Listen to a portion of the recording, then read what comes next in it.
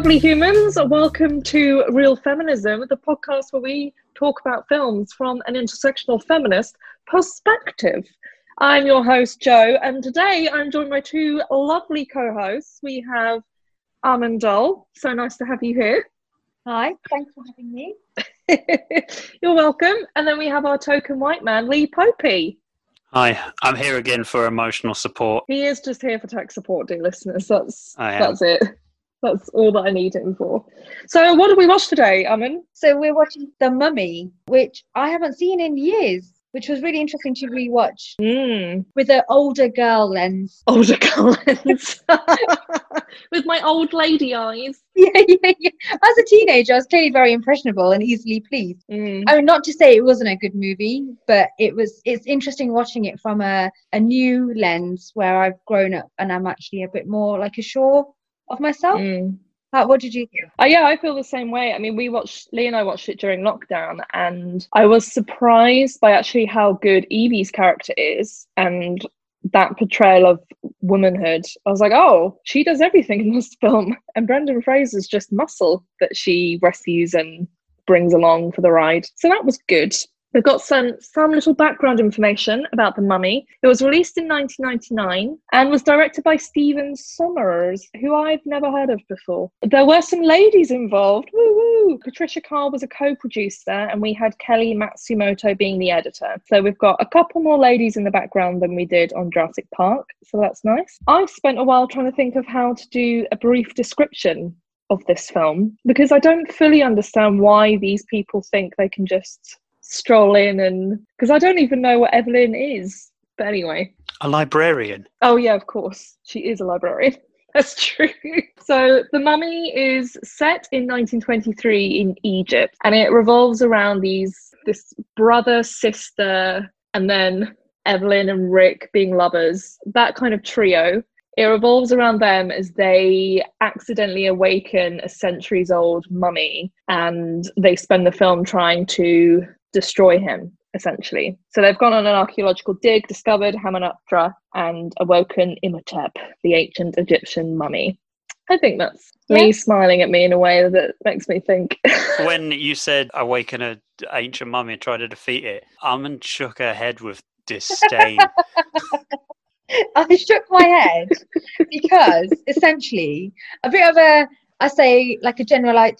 sum up of the film is that the white American British people have gone in to disturb the peace of this Egyptian town that's been left alone for 3,000 years. This mummy's been at rest for 3,000 years. The army's there protecting it. But no, the white people had to come in and not listen to the locals going, leave it. But no, they did it anyway. So that's why I was shaking my head, because it's a very mild form of colonialism. It is. And I was being too kind, because I was like, how can I explain this in a way that's not just the white people went in and messed everything up? But that's essentially what happened. And I was saying to Lee, actually, when I was watching the film, that I hadn't considered this, because when I watched this as a teenager, I didn't understand colonialism, and ancient Egypt was just an exciting thing, and you'd go to the British Museum and see the mummies and stuff. And now watching it as an adult, I'm like, this whole film is just people stealing stuff from cultures that's not theirs, and they have no right to steal. And maybe the mummy being awakened is actually a good thing. Not for all of the people like in Cairo and in Egypt, obviously, but for those people, I'm like, they probably did deserve to die in the horrible ways they died. I don't feel that sad for them. Well, there's always consequences to pay for stupidity, is what I say.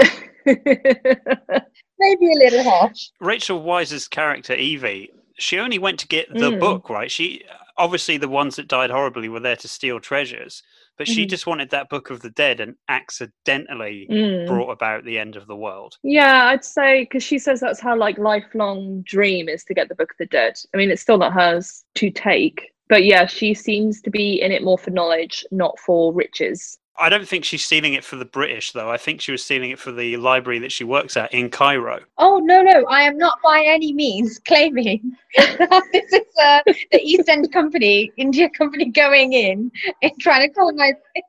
I'm just saying, hopefully it makes her motivation's a lot better than the American characters who are just like there to take all the gold. No, absolutely. Yes. Yeah, but she was instructed not to go. Yeah, I mean, the guy she works for was like, don't go there. But obviously she doesn't. I mean, I think she probably just thinks he's being an annoying man who's telling her not to do something because she's a woman, is my guess. That she's like, no, man, I'm going to do it. There was a direct quote from the film. Because when they do go, do you remember when they go and they discover that place? I can't remember what it's called. Harmonoptera. Yeah, and then there's the two different, the American camp and their camp. And the American guy goes, oh, do they know something that we don't? The leader of that trail said, well, she's a woman. What does a woman know? I know. And then it cuts to her explaining all of this stuff that the guys there are like, I don't know, what are these mirrors? She's like, oh, it's this, blah, blah, blah, blah, blah. So actually quite a lot. So we should probably say that we've got two female characters that we can talk about. We have Evelyn Carnahan, who's Evie. She is one of the main protagonists of the film, but she says she's a librarian in a great scene when she gets really drunk and says she's really proud of what she is and she's a librarian, which is just beautiful to look at as someone who loves books. I'm like, yes, Evie, you're a librarian.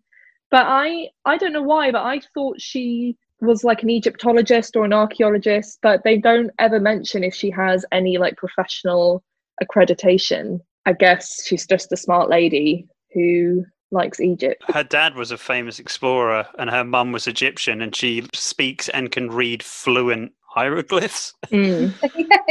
Essentially, that's it, isn't it? That she's on their parents' bankroll. Yeah. Yeah, I love that bit where she explains all of her skills, which are very commendable, and then he's like, no, it's because your parents gave me loads of money. But you know what is interesting is how they introduce her into the film. Like, she's clumsy and ditzy, but she's so clever. But why the opening scene is of her dropping all those books and not being able to use that ladder thing, it sets the tone for her personality. Yeah, let's talk about that scene before we move on to Anap-Suna Moon, because I feel like, on the one hand, I hate that they've made her ditzy and clumsy because it's a bit of a trope for women in films and in books. But then on the other hand, it makes her quite relatable because I can picture myself doing something like that. And I have destroyed things at work that I've had to like call the IT guy and be like, I've deleted something off our whole network. What do I do? Fix it, please. So in some respects, I'm like, it's annoying. And then in others, I'm like, well, it does make her quite relatable as a character. Because there was also that time at work where you accidentally resurrected an ancient evil and almost destroyed the earth. Yeah, I wasn't going to bring that up, but there was that time.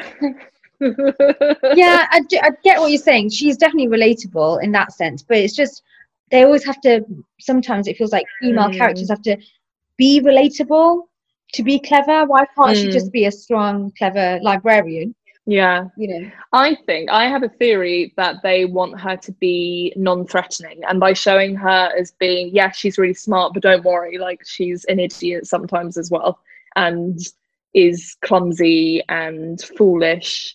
I think my thought is that it makes her very non-threatening as a character to men. That might just be being too feminist of me. I think that is fair, because even throughout the whole film, she's surrounded by men who don't really take her seriously until the shit hits the fan. I was just going to say, even then, there's a scene where Rick, who we should probably just briefly explain that Rick O'Connell is her love interest in the film, and she saves his life, stops him from being hanged in prison, and gets him to take her to Harmonoptera because he has been and survived. So there's one point when the mummy has been resurrected, and he picks her up and throws her onto the bed and locks her in her bedroom after she has proven herself to be more capable than her brother Jonathan at fighting and like being intelligent and knowing what to do. And I was like, that scene doesn't actually make a lot of sense. And really stupid, because she's probably a lot safer actually being with him than she is just being locked in a room. I was so annoyed at that bit because it did feel disrespectful to her. Is that not, though, because Imhotep specifically is gunning for her? So he left her there with those Americans to guard her because they had to go. I can't even remember where they had to go, but like they needed to make sure she was safe because Imhotep wants to kidnap her so that she is possessed by the ghost of thingy. Yeah, but he left her with the two. Like, why would you put them all in one place? Or why would you not all try and? Because like Imhotep's after That is those a two very good Americans. point. That is a Because every very time good I'm point. like, this is the least safe place she could possibly be. Yeah, I But didn't then think about that. And it does mean she's. It is just a very I am man. But throughout the whole film, it didn't quite click that being brutal and killing these things doesn't work. You need intellect behind it. So it's just that whole I am man, I will save you. I am your knight in shining armor.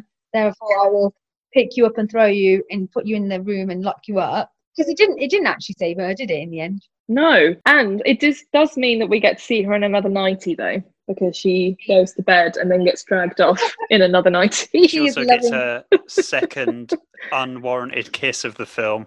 Oh, that is true. Yes. Yeah. Okay, let's talk about the sexual assault in this film because there are two different scenes. I remember the Rick one. I had forgotten the Imhotep one. And it's interesting that the one from the white guy, she is excited by because she sort of talks about how she's kind of mooning over him, I guess. And then with Imhotep, to be fair, as he's kissing her, he then morphs into the mummy, which is horrifying. But it's... I think it's slightly different because also by then she knows that she's a sacrifice. So, but technically there's three scenes. There's that scene when Rick's being hung and she's trying to save him, and that guy, she says to him, "What can I do?" And he propositions her, and basically, I'm a lonely man. Yeah. So then technically there's three incidences. Yes, there is that as well. Oh God, Evie. The bit I found most frustrating, I think, about none of it's good, but I think when Rick joins Jonathan and Evie at the boat and he's all like looking nice, he says to Jonathan, "Oh, I'm sorry about the punch," but there's no apology from him, like, "Oh, sorry that I like assaulted you sexually." That isn't something that he sees to be apologized for. And then later when she says to him, "Oh, why did you kiss me?" and he's like, "I don't know." Oh no, I know what he says to her. He says, "Oh, you're still angry about that kiss, huh?" As if it's something that she shouldn't be annoyed about. And frustratingly, she's not. She's like, "Oh, he's a beautiful man. He kissed me." And because as girls, we're lucky that a guy is swooning over us. Sexy so Brendan Fraser. I'm not gonna lie, when I watched it when I was like 14, 15, that was the takeaway for me from that movie. Oh my God, he's so fit. But now, that's not the takeaway. I'm not gonna lie. Yes, I did enjoy the eye candy, but I was a bit disappointed in myself. Like, I can't believe that's what I took away from the movie, and not the fact that she was a clever person that saved the day. Yeah, that's true. I also did the same thing because it was a shock. It wasn't a shock that he's still a good-looking man, but it was a shock that she's smart. I was like, was she always like that? I don't remember that.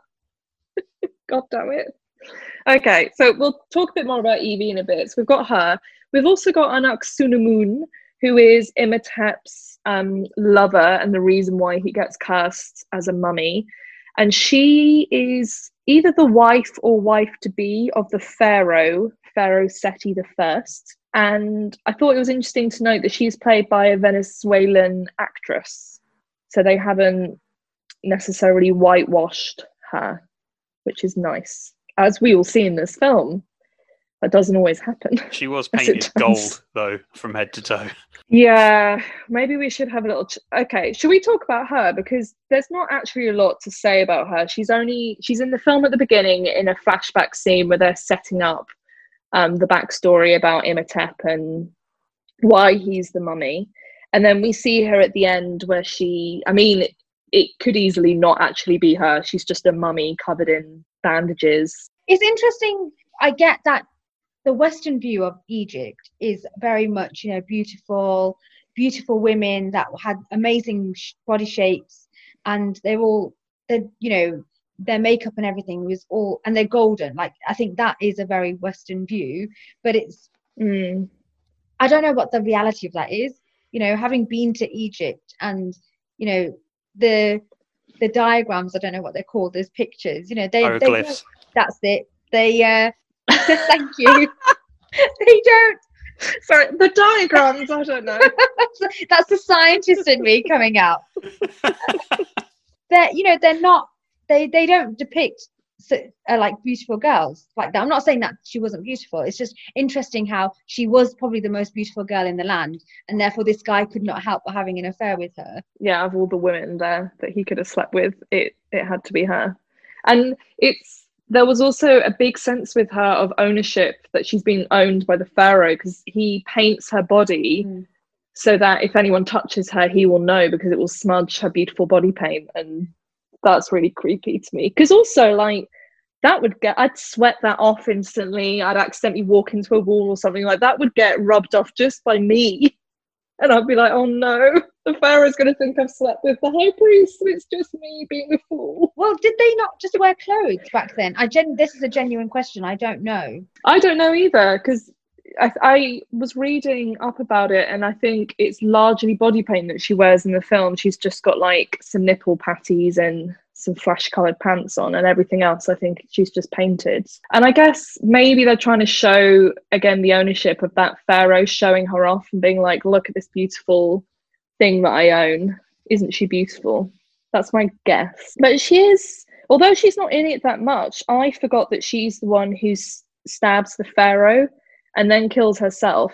It showed that she's in charge of her own destiny, and that presumably she's been forced to marry this man, and obviously doesn't want to be with him. And she says to his guards, my body is no longer his temple. Just, highly. Sorry, it does state in the film that she's his mistress. Oh, I wasn't sure. And she is in love with Imhotep. They are a couple, and he just took her as his mistress. Okay. Oh, so she's not even married. Yeah. And that's why she hides him as well. That's why she hides Imhotep, to be like, it wasn't him, it was me that did the killing. Okay, so that's pretty cool that she's shown in that way, and she's not some sort of meek, submissive woman. She's like, no, fuck you, guy, I'm going to kill you, and then my lover's going to resurrect me. Everything's going to be great. Except she is strong. Imhotep gets killed. Because even afterwards, when she comes back as a mummy, she's still fighting. Yeah. She's terrifying as a mummy. Okay, so that's Evelyn and Anck-su-namun. And then we have our intersectional characters. We have Ardith Bey, who isn't named in the film, but he is the leader of the Magi, who are the warriors who protect Harmonoptera and try to stop people from resurrecting the mummy. Is he the guy that's got the Arabic writing on his cheek? Yeah. Who also is very good looking. Oh, I know. That was another takeaway. So we have Ardith Bey, and the actor who played him was born in Tel Aviv in Israel. So that's pretty good. Much closer to Egypt than a lot of other places. We have Dr. Terence Bey, who is the curator or the manager of the museum that Evie works at, and the actor who plays him was born in India. We have Warden Gad Hassan, who's played by, is it Omid Jali? Omid's born in Iran, and he's playing the warden of the prison that Rick is imprisoned in. And he decides to join them on the journey because he's promised a cut of their whatever treasure they find, and he decides he wants to protect his assets. And I think it's fair to say he is just used for white people to make jokes at. He's not. We'll talk a bit more about him in a bit, but he is not portrayed in a good way at all. And then we have Pharaoh Seti I, and the guy who plays him was born in Morocco, which is where they actually filmed the movie because they couldn't film it in Egypt. So those characters we're deeming they've done a good job with the cast. And then we have Imhotep, who should be in the intersectional characters section because he's playing an Egyptian mummy. But the guy who plays him is called Arnold Vosloo, and he's South African of Dutch and German ancestry. So I think it's fair to say that he's a white man playing an Egyptian man. And I don't think in the film they've painted him to make him look Egyptian, I think, which is good, obviously, but I mean, I'm sure they could have found someone else to play him who's not like a white man. I would have liked that. What about Benny? So Benny, his character is Hungarian, so he's also just played by an American actor, I think, but at least he's meant to be like a white character. And I'd argue that Imhotep is not. Is Benny okay? Because he feels like he's under a bit of makeup, but he is also in the desert and all sweaty and that. I don't know. I don't know if that something feels off about Benny. Did they give him an accent as well? Or is that his actual accent? He was born in Chicago, so I guess he's just putting on an accent for it. So we haven't written down Benny to discuss because his character is Hungarian, but if people are listening who are Hungarian or who just think they agree with Lee and that it's not really okay that they've just got this man to put on a fun accent. Because I think I watched it and wasn't sure if he was meant to be Egyptian or what he was meant to be. It was only through Googling that I was like, oh, okay, he's Hungarian. I had no idea. He just has a generic foreign, in air quotes, accent. It's interesting that he might not identify as anything, because there's a bit where he's stuck and he's got all those different religious symbols. So I don't know if he's just meant to be other. Yeah, maybe. Also, in that scene where Imhotep is like, have gold. Now, where is the rest of these? Where was he holding those trinkets? Yeah, I know. He doesn't have pockets. The same. You were dead a minute ago. Where did you... Also, actually, while we're just talking about him, there's one thing that bothered me. So he stole the eyes of a guy that couldn't see without his glasses. What a waste of time. I think I said that to Joe last time. That has always bothered me since I was a kid, that his eyesight would be awful. Unless that's why he thinks Evie is thingy, even though they look nothing alike. We just have to assume he got magical powers and fixed his eyes. I know, so he's crawling on the floor with his glasses and he stole his eyes. Like, now you're blind, Pharaoh. Not, you can't see. I noticed that we have the same thing happening in this film that we had in Jurassic Park, that the character with glasses is shown as losing his glasses and then essentially being disabled because he can't see. And it's his downfall as well. Yes. Yeah, both of them get killed because they lose their glasses. So those are our intersectional characters. Let's move on and just briefly talk about the Bechdel test, because there's not a lot to say about them. The female Bechdel test, I think it's safe to say that no, it doesn't pass that test. Although we have 2 female named characters, which is the first criteria, I don't think they talk to each other at any point, and certainly not about anything other than a man. Okay, so that's a shame, doesn't pass that. So we then come to the race Bechdel test, and we have a bit of a feminist corrections corner here because Lee did some research. Over to you, Lee.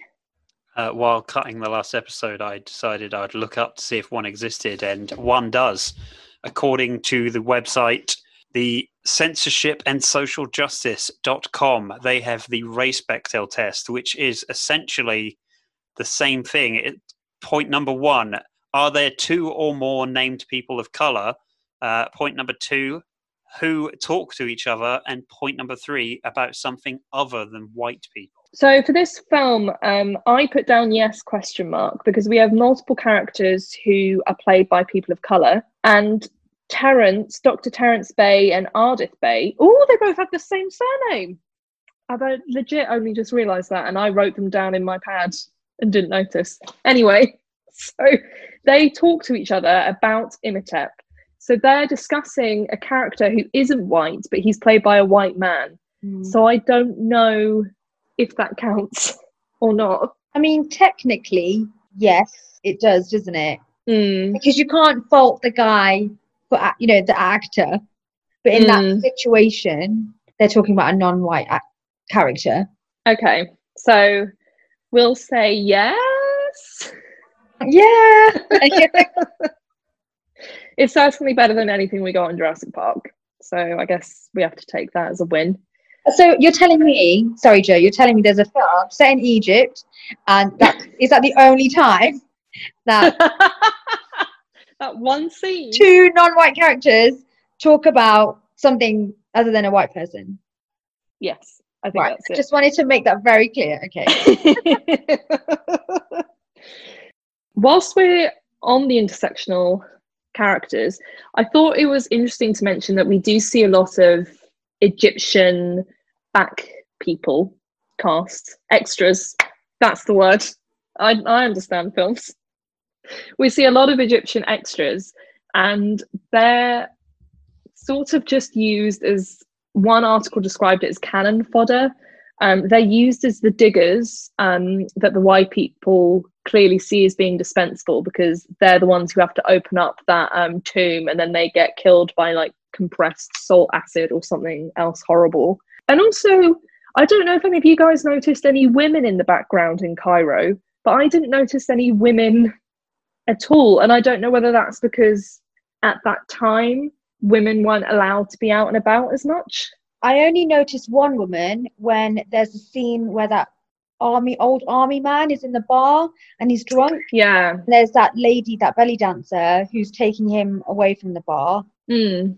And then he clearly doesn't go away because he comes back again. But that's the only time I remember seeing a woman. There was the women that dressed up Evie when they got off the Oh, boat. yes. Yeah. And I think that's it. It was just a surprise because in like all of the prison scene and the bit where they're all kind of zombies, it's just men that I could see, and they're all kind of shown as being very like poor and dirty, and they're just not shown. I feel like Egypt in that present time in 1923 is shown as being dirty and unpleasant, and then ancient Egypt is shown as being golden and beautiful and wonderful. Did you say you've been to Egypt, Aman? Yeah, I went a couple of years ago on holiday. Was it golden and beautiful? I have to say, I went to Hurghada and it was very beautiful. But then I also went to Alexandria, Cairo. Cairo is like any other city. It's like London. It is disappointing that the pyramids are literally slap bang in the middle of the city. That's like any city, isn't it? But no, it is nice. It's beautiful, but it's dusty. And I think this is also where like India is seen as dirty because it's dusty, but it's not dirty. It's just a dusty city. Yeah, it's just hotter with less rain. Yeah, and so therefore what might be seen as decadent and sophisticated and nice is going to be different. Because you briefly mentioned the lady who's quite voluptuous and she's shown like her belly's kind of hanging out. Should we have a little chat about how the women are portrayed, and particularly Evie's outfits, because they're questionable. She's mostly in her nightgown. Yeah, and always like really nice nightgowns. But I didn't realise it was set in 1923 until you mentioned it at the beginning. So when did you think it was set? I don't know. I just thought it was like 1999, and they were just excavating. Oh yeah. She's just cosplaying. Did you not notice the lack of technology and that there was no electricity? Well, those little bits didn't really occur to me. I was more concentrating on the fact that they would have to get the mummy out. I was more focused on the plot. At what point did you realise that it was not set in 1999? Was it like a few minutes ago? When Joe said it was set in 1923, that's literally when I realised. Okay, so that does explain why she hasn't popped Tesco's to get some pyjamas. Yeah, I said Tesco's hasn't been invented yet. I thought maybe you were talking about F&S, wasn't it? They could have gone to George still.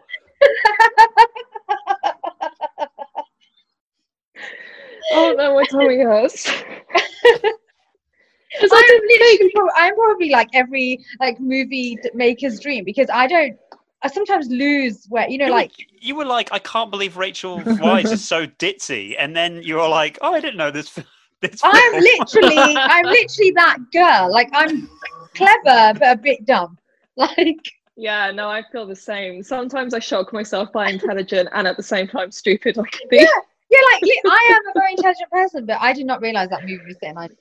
So I think her nightgowns are probably quite in keeping of what women would wear, particularly like aristocratic. I don't know if she's meant to be aristocratic, but she's certainly rich. Yeah. Well, this is why, like, when I made that comment when we were like pre-talking. Should we start again?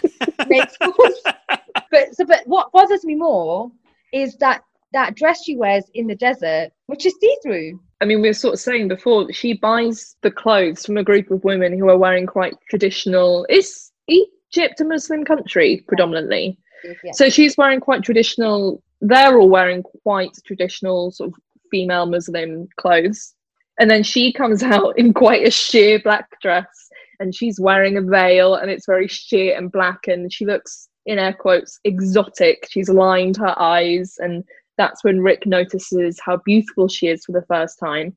And I saw somewhere online they were saying that's a bit of a stereotype, that showing like women who are of color as being these exotic, beautiful, exotic ladies. And I just thought, particularly the bit with the veil is so dumb, because if she were in Cairo, I'd be like, okay, maybe they've made stuff like that for some tourists to sell, maybe. But where the women she got that outfit from, I can't imagine they would own like a sheer dress. Do you remember what they were talking about when she's revealed dressed like that? No. They're saying that they could have got the camels for free if they had traded Evie for them. Yeah. Oh, yes. yeah. Yes, I remember. But that is a thing. That is a thing, fetishizing Asian women. Yes. With, like wearing the veil, because the whole thing is that you're not meant to see, so it's like a tease, isn't it? And like you can only see the eyes, and the eyes are like meant to be sexy and whatever. But that does happen. Like, so I'm going to say something, but you can cut it out if you don't think it's appropriate. Here we go. But when you are on Pornhub, I didn't see this coming. I didn't see this coming. The Asian porn, it's all, like there's a whole thing about Muslim women and having sex, because it's like the unveiling and it's sexy. A little bit like how some people like women dressing up as nuns. Yeah, but it's like that scene in Sex and the City #2 when they're in Dubai, and then they take off their veils, and underneath it they're all dressed really nice. It's the whole what's underneath there, that kind of thing, which has become quite fetishized. Yeah, it has. I don't think that's inappropriate. Porn is always welcome. Oh, that's fine. I just wanted to. So yeah, I think it's fair to say that none of Evie's outfits are appropriate, because in Jurassic Park, all of Ellie's outfits fit the scene. They have a function, and Evie's, it does feel like they're there just to make her look very feminine and sexy. And I don't know if frail. No, damsel in distress. Yes. She starts off wearing clothes, like she has trousers on, when she's like, when she's traveling or when she's saving, like she's in appropriate clothing. But it's when she becomes this damsel in distress that's being sacrificed, then they dress her in these floating nightgowns. It's really annoying. It feels like a disservice to her character as well that they've done that to her. The nightgowns kind of make sense because it's nighttime and she's going to bed, but particularly the outfit she buys from in that small town. I'm just like, ugh. But Evie's character, when I rewatched this, I was surprised by how much the plot is moved along by her. Although Jonathan is the one who gives her the map, she's the one who understands what it is, and she's the one who decides we're going to go discover Harmonoptera. She rescues Rick, and she's the one who awakens the mummy. And she's the one that then controls the army, because she's being attacked. Her brother's shouting out for help, isn't he? She's also saving her brother. Yeah, I thought there was, so even though she's obviously rescued at the end, I think it's balanced out by her rescuing Rick. I think I've written down another scene where she rescues people, but I'll discover that in a minute. Oh, she saves him from getting shot, doesn't she? Yeah. She pulls him back with some bullets. She does it a few times, because there's basically, when Thingy gets resurrected and Rick is just like, yeah, I'm out of here. My part of the job is done. That kind of shows what Rick's character is like until, at the end with his character progression. But Evie is always about saving people.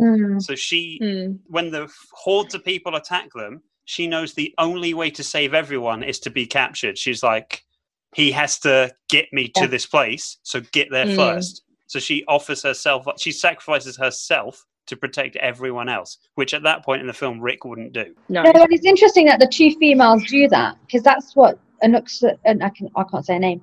Anck-su-namun, I think. Yeah, she sacrifices herself, and so does Evie. But then it's interesting because then that where they're in the desert and he's created a sandstorm, the pharaoh. She kisses him to stop that as well, doesn't she? Yes. Save them.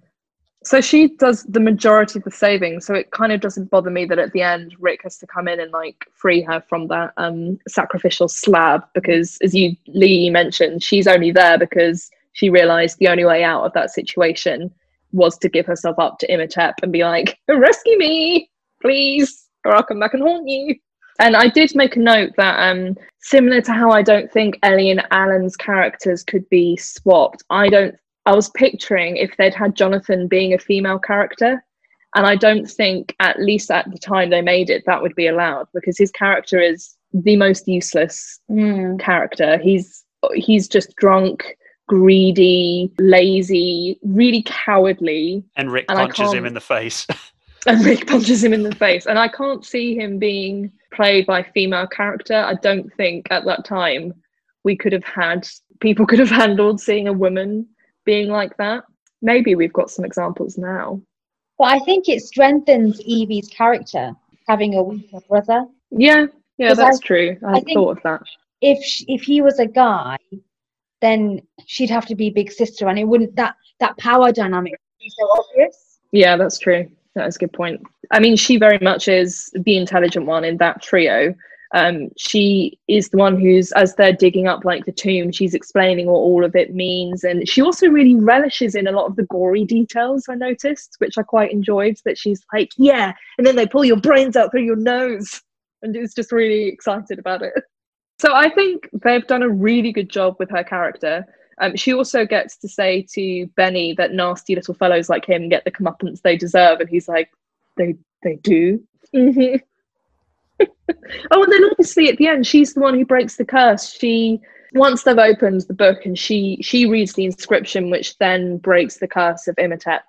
And although Rick kills him, she's the one who made immortal, which enables him to be killed. So it kind of comes full circle that she's the one that actually starts the whole thing in motion, the whole film. And she's continually just moving the plot along. It's always her doing it. So good job. They did good with Evie. Now let's talk about some things they didn't do so well at. Shall we talk about Warden Gad Hassan, who is portrayed as just being, in fact, not even just subtly portrayed. There are times where Jonathan says, "Where's our smelly little friend?" Or the scene where he's talking about the camels and says like, "Oh, I hate camels, they're dirty, smelly, they spit," and the camera just pans to the warden and he's spitting. Yeah, he is the butt of the joke. Hugely. And it did feel like that's all he was there, was just to be this trope of like an Arabian man and being just smelly and disgusting, which I think probably comes up in films quite a lot. And then he's just there for the white people to be able to make jokes at, like the bit where he says to Rick on the boat that's burning, "What should we do?" And Rick says, "You stay here, I'll go get help," which is a great line. But then it just leaves the warden on the boat, like, yeah. And then he realizes, oh, he's making a joke, and he's just portrayed as being stupid throughout the whole film. And also greedy. Because he was the one that went off and got his own treasure, those beetles, but then obviously they killed him. And he's only ever after the money, because obviously that's why he saved Rick. So it's, not smart. Yeah, hugely greedy. It's greed that kills him as well in the end. Like, it kind of in two ways, because he tries to not eat the beetles, he tries to steal the beetles. And then if he's so like focused on getting the money that he was promised for freeing Rick, that he's like, "I'm going to go with you guys, even though it's dangerous." And I do feel a bit sad for his character, because it just feels sad. I guess a lot of the Egyptian characters are not seen in a great way. I think I was reading an article that was saying, like, even with the Magi people, they're shown, I think they're probably made to look quite exotic with their like tattoos, and they're kind of making ululations as they're attacking the white people. And there's a scene where you see one of them with like a curved knife, which looks particularly terrifying, and even though they're obviously seen as the good guys in the end because they help out the heroes of the story,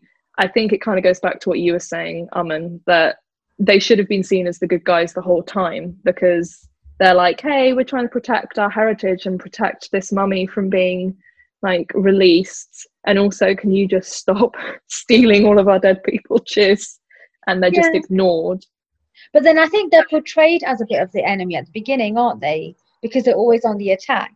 It's not always clear until the middle that actually they're trying to protect the sacred place. Because like Evie says to them, I think when Ardeth and Dr. Terrence are talking, and she says, "Oh, you think this justifies the killing of innocent people?" And they're like, to protect like this deadly curse from being like awakened. Yes, I do. And also, if they try to explain, no one's going to believe them, because it's mad, but also because they're Egyptian people who are coming in trying to talk to white people. Like, there's no way they'd get believed. They'd just be like, "Oh, you're just being superstitious. We don't care what you think. We're here for treasure." Well, they didn't. You know what I mean? Them. They didn't believe them, did they? Because they were saying, yeah. It. And even when he was reading out the inscription, you know, when they weren't believing any of it. And also, who opens up the Book of the Dead and reads it out aloud? Like, well, no harm ever came from reading a book, Armin. Yeah. And yeah, the warden, he's also shown as being really lecherous as well, which I think is often something that Arab men are often portrayed as being. Like, they're just lecherous, dirty, smelly men. And I found at the end when Ardeth says to Evie and Rick, "You have earned the gratitude of me and my people. May Allah smile on you always." I was a bit like, would he say that? Because it's their fault that the mummy got resurrected. I think he'd be like, "Now, for fuck's sake, please don't come back here. Stop putting your nose where it doesn't belong. Just go away." I can't imagine him actually being like, "I'm so grateful to you. Thank you." Can I just interject with, though, would he now not, like, his whole life has been that he's had to protect that mummy, but now they've killed that mummy, so now he can what do I get do? A job in Tesco. He invents Tesco's. Get some nice pajamas for Evie. So he was like, I was thinking about those pajamas, and my initials are F and F. Maybe he is grateful because he doesn't have to keep being a protector anymore. But I don't think he would be so okay with it. What did make me laugh is that he just then rode off on his camel. Like, we'll see ya. Yeah. Like, not bothered that you actually make it out of there, okay? Yeah, right. Well, that's me out. Bye. I don't think I have much else to say other than, Evie arrives at Harmonoptera first. That was quite cool, that she's really great at riding the camels and knows what she's doing, while a lot of the others are just like, what's going on? She's like, riding a camel off. That is, I have to say, that is one positive thing about Rick's character, is that he likes the fact that she's strong and intelligent, and that she's, you know, always going ahead and doing things her way, and he's drawn to that. So that is actually a really positive thing about his character, is that he's not threatened by her. Yeah, that's a good point, actually. And he's not trying to stop her from, although he like locks her in her room, he can read that as he's trying to protect her. But yeah, you're right. He finds that attractive about her, that she is capable and adventurous. She's incredibly confident. Like that scene where both her and Rick and the Americans arrive at a tomb at the same time, and she's like, "We got here first." She's just, throughout the whole film, is really confident in her own abilities and just in her. She's not shy, is she? She's assertive. She saves them from the Mexican standoff, because she's just like, we can dig other places. Wink, wink. Like, I found that scene really interesting. That all around her were men with guns, and it's just her with a book. And how powerful is that actually it doesn't need violence. She's just smart. Oh no, she had those tools, didn't she? But it was really interesting, that scene, because she was the only one without a weapon. Yeah, I hadn't thought about that. I love that Rick steals those tools for her. That's why I think it's sweet. It is sweet, but I was also like, if that were me, and with the guy being like, "Hang on, those are my tools," I'd be like, "Wait, you stole this gift for me?"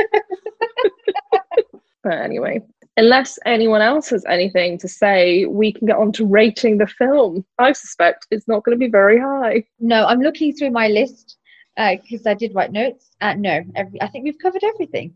Can I ask, before we recorded, you said your housemate said that you were being a bit extra on your notes.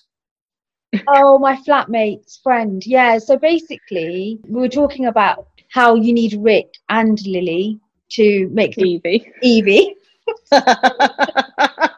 I don't know who Lily is. I don't even know where it's set. I don't know who the characters are. Did I even watch The Mummy? Who knows? Did you watch the Tom Cruise one by accident? Yeah, sorry. That you need both Rick and Evie. And I was like, yes, you do. But I think you need Evie more than you need Rick. Because, you know, clearly being brutish, shooting at things wasn't ever going to save the day. So you need intellect. And he was like, I think you're being unfair on Rick and being maybe too feminist. You know, he's like, you needed them in both equal measure. I don't think you do, because they wouldn't have even been there if it wasn't for Evie, because he doesn't have any, I mean, he'd be dead Well, none of them would be. There would be no movie without Evie because she wouldn't have gone. Yeah. I mean, technically, they wouldn't have known where the place was without Rick. I mean, I get it. There is a balance, but I think that it's like a 60-40 to Evie. I do like the chemistry between them. I think like it is nice having him there, but yeah, I mean, he is just the muscle and like her protector. That's about it, really. Yeah, and he tries to make funny quips. Not that great. Yeah, I guess I didn't really write down any humorous bits. I thought Evie's character's quite funny and jovial. I mean, that bit where she's like, "I am a librarian," is my favourite moment of the whole film. I love how she's tipsy drunk, and I don't know how much she's had to drink, but she's like, "Oh my god, I'm so drunk," and he's just like, She's white girl drunk. yeah, and then he's like, "Right, oh my god, I'm a librarian," but like he's fine. I don't know. Yeah, I think often you'll see that, okay, you might get a woman who gets to be like capable and intelligent, but she might get to be funny as well. Whereas Evie, it felt like, and maybe part of her clumsiness comes into that, it felt like she could be quite a silly person and be funny and also be like intelligent and confident and capable. Why do we have more characters like Evie? I like Evie. Shall we get on to the rating? So for people who do not know, for every film, we're going to rate them out of 10. And we're splitting that rating into 2. So we're rating their feminists points out of 5 and their intersectional points out of 5. So for the feminist side, I'm inclined to give them less than Jurassic Park, which we gave a 4. What do you guys think? I'd say maybe a 3 or a 2. I was thinking 3.5-ish. She's like you just described her, and she's a really good character. You know, she is a strong female character. Find her 90s were a bit silly, and a see-through outfit, but they got her character, like they did it well. 3.5 maybe. It's just a lack of other females in the film. Yeah, I think we needed a bit more. Like, obviously it doesn't pass the Bechdel test, but also at least in Jurassic Park you had 2 characters that were female that were integral to saving people's life, and it does feel like we mostly just get Evie, even though Anuk Sunamun is pretty cool in the opening 2 minutes that she gets to be in. What do you think, Lee? Yeah, I mean, I kind of agree with you both. It almost feels like a shame because Evie is so great, but there is literally one character carrying the weight of the entire film. And yeah, again, and this character who is good and for all reasons, but like you say, they skimpy her up in clothes just to have that in the film, and like it's a shame. It's such a, she didn't need to do that at all. No. It really like brings the tone down. Okay, should we go with a 3? Yeah, happy with a solid round number. Okay, so 3 out of 5, not the worst. The intersectional rating, what do we think? So we do have a lot more characters to work with, but none of them are main characters. They're all like background secondary roles. Would you not say the guy who helps them is one of the main characters?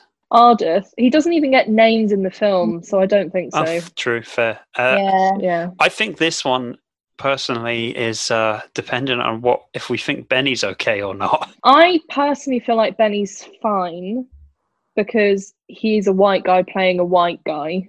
Mm-hmm. I'm inclined to give it a 2. I don't know why, because actually we gave Jurassic Park a 1. And although they only had 2 characters who weren't white, they're actually, both of them are probably, well, I don't know. So I would agree with the 2. At least it wasn't just a film set in Egypt with no other supporting actors. There were some Egyptian characters, or characters, people of color. Mm-hmm. They might not have had the greatest roles or the most redeeming roles to show Arabic culture in the best way, but they're there. So I'd say 2 is fair.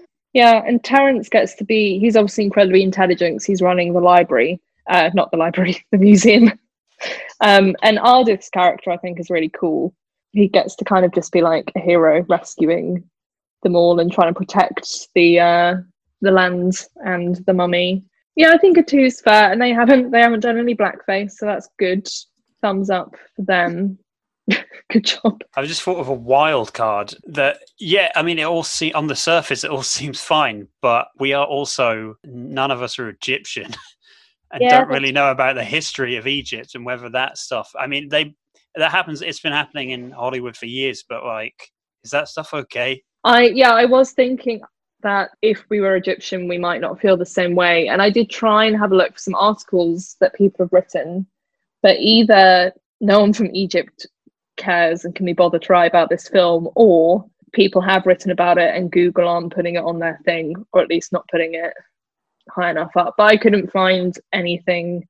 It does feel a bit like maybe when Disney made Pocahontas, and that they just took something that isn't actually, like, they kind of have just messed around with someone's tradition, and they've messed around with a culture's history. And I don't think Imhotep was ever a real person. No. I don't know. So it kind of does feel like they've just been like, oh, this is a cool story that we should just make and have it be fine. But maybe if any Egyptian listeners want to get involved and let us know what they think, that would be great, because none of us are Egyptian and 2 of us are white, so even stupider than. Do you think we've kind of almost normalized this Western view of going in and discovering things and calling it archaeology, or, you know, we're being explorers, and then like justifying, like, you know, not ruining, but messing up the local life? I just don't know if that we're so, you know, we're only really starting to talk about colonialism and things, you know, and like things like that, and how bad the negative side of it. But I don't know if we have kind of normalized it, like, you know, going to America and discovering America was normal. We've gone to, you know, we're doing the Egyptians a favor by going to discover the mummies. Because when you're growing up, you're bombarded with mummy history, aren't you? When you're in a museum, and you're like, it seems so part of English culture and history. So I don't know if we've normalized it so that no one looks at that film and goes, oh, that's a bit odd that they're going to discover something. It was probably around the same time in real life that, was it Carter who discovered Tutankhamun's grave and burial site? So it was probably around that same time that was happening.